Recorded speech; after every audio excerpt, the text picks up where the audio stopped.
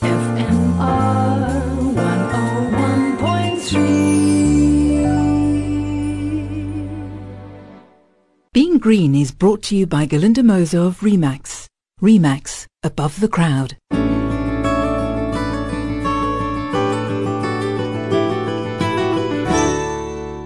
Good news about climate change, for a change.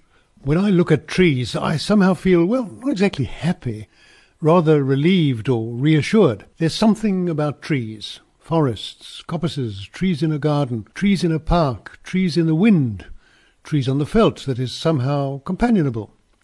The trees and us, we're in it together.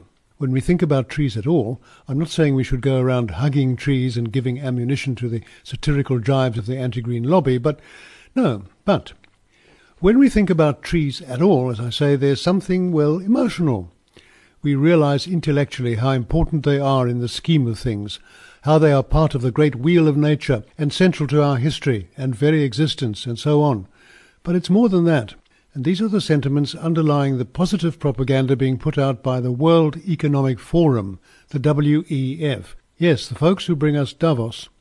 I'm sure you have some reservations about the annual Davos circus, but there's a lot of good stuff that WEF does.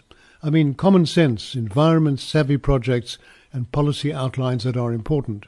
Read more of that positive propaganda in the WEF website, weforum.org. Why trees really matter in the race to decarbonisation.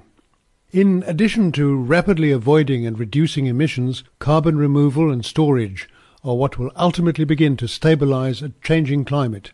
Natural climate solutions, reforestation in particular, have lately gained tremendous momentum and awareness for this reason. A proliferation of new global, regional, local tree planting and forest restoration initiatives, including the UN Decade on Ecosystem Restoration, the WEF's Trillion Trees Platform, 1t.org, the Time for Trees initiative, and others have been announced in the last few years.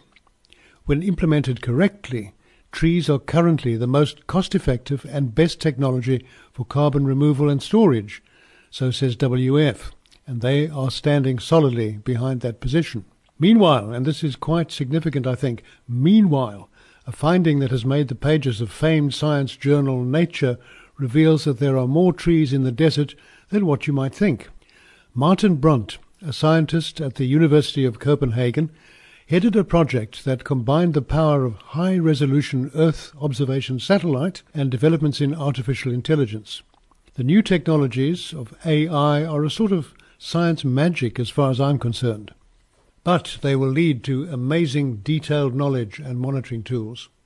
The researchers combined satellite images of the far western Sahara Desert, the Sahel, and applied an AI technique called deep learning to scan for standalone trees or small clumps of trees. And the results surprised them. In a remote region where it was doubted any trees grew at all, they found 1.8 billion more trees. They're small thorn trees or large bushes in the main. We know the sort of tree very well down here, of course. Definitely not a forest.